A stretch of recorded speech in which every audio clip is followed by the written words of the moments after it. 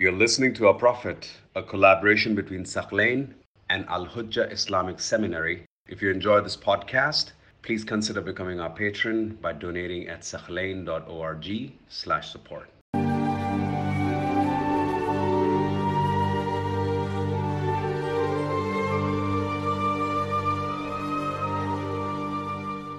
So Abdul Muttalib took excellent care of the Prophet after he lost his mother. He would not eat unless this young boy was with him. He would tend to his needs.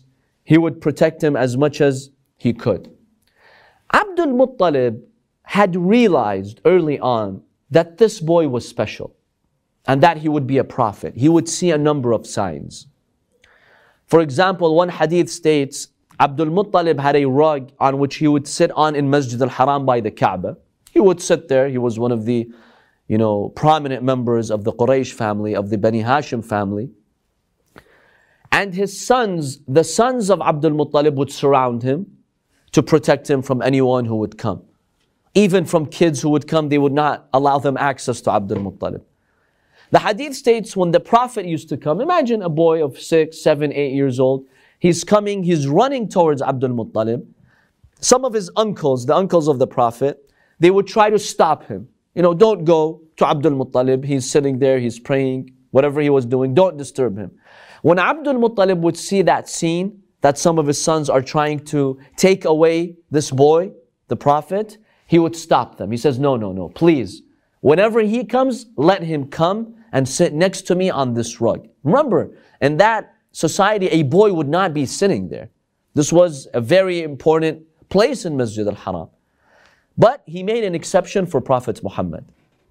He would sit next to him, and Abdul Muttalib would say, I see the signs of kingdom in him. And what he means by kingdom is that Allah will give him prophethood.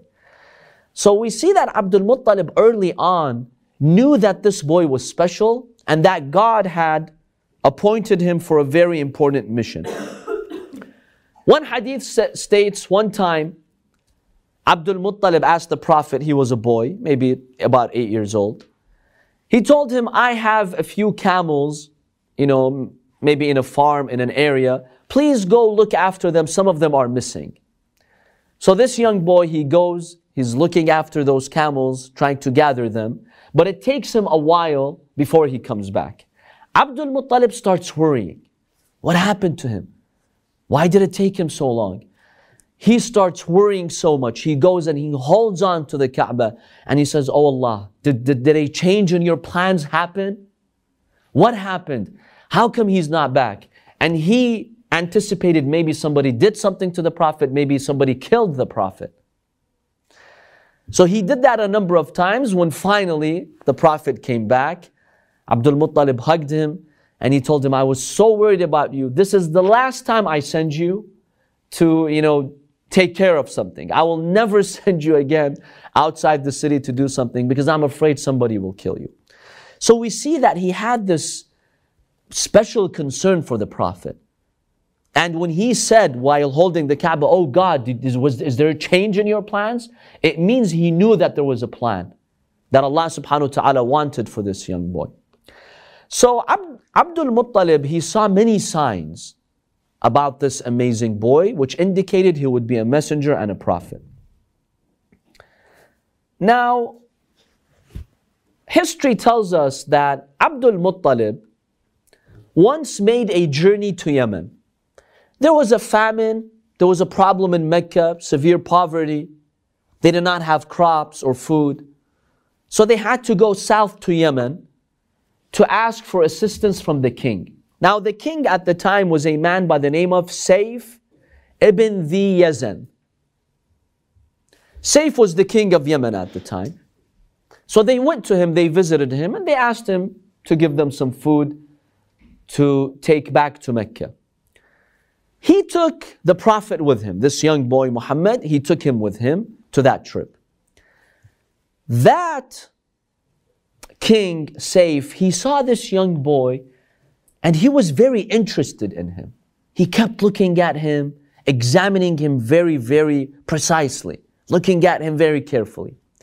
Then he pulls Abdul Muttalib to the side And he tells him, look, there's something special about this boy. Apparently he was Christian and he had knowledge of the Bible. He told him, I've read in my books that the last messenger has a number of signs. I see these signs in this boy. And we're told in our books that the final messenger, he will be orphaned at a young age, then his grandfather and uncle will take care of him. Who is this boy? Is he related to you? He tells him, yes. This is my grandson. Both his parents passed away, so he's an orphan. I am now taking care of him, and I am his grandfather. Saif tells him, look, I'll share this secret with you. Your grandson will be a messenger. It's mentioned in our books. So take good care of him. Now, I don't want to go public with this because I'm afraid if I say that from now, some will kill him. And according to this hadith, he says specifically some of the Jews. They will try to kill your grandson. So take extra caution. Take precaution in raising your grandson. And I know that I will not make it. He was old at the time. I will not make it by the time this grandson becomes a messenger. But know, O Abdul Muttalib, that if I were alive, when he would announce his mission, I would use my government and my army and all of my resources to come and help him. Because he is the final messenger. So Abdul Muttalib would constantly see these signs that there's something special about this baby, this boy. Even others, kings, from their own books, they have signs about him. So Abdul Muttalib had a very special relationship with the Prophet. They go back to Mecca. Now at the age of 8, so 2 years after the Prophet loses his mother, Abdul Muttalib was now old at the time. He was over 80 years old. Abdul Muttalib, at the age of 82, he passes away that year. The Prophet was how old at this time? 8 years old.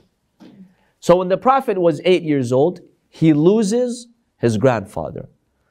And this was a very tragic event for the Prophet. Imagine, he didn't have a father. He lost his mother 2 years ago. Now he loses his guardian, his protector, and the one who takes care of him. Before Abdul Muttalib passes away, in his will, he makes a request for his son Abu Talib to be the caretaker of the Prophet. Now, Abdul Muttalib had many sons. His oldest son was Harith.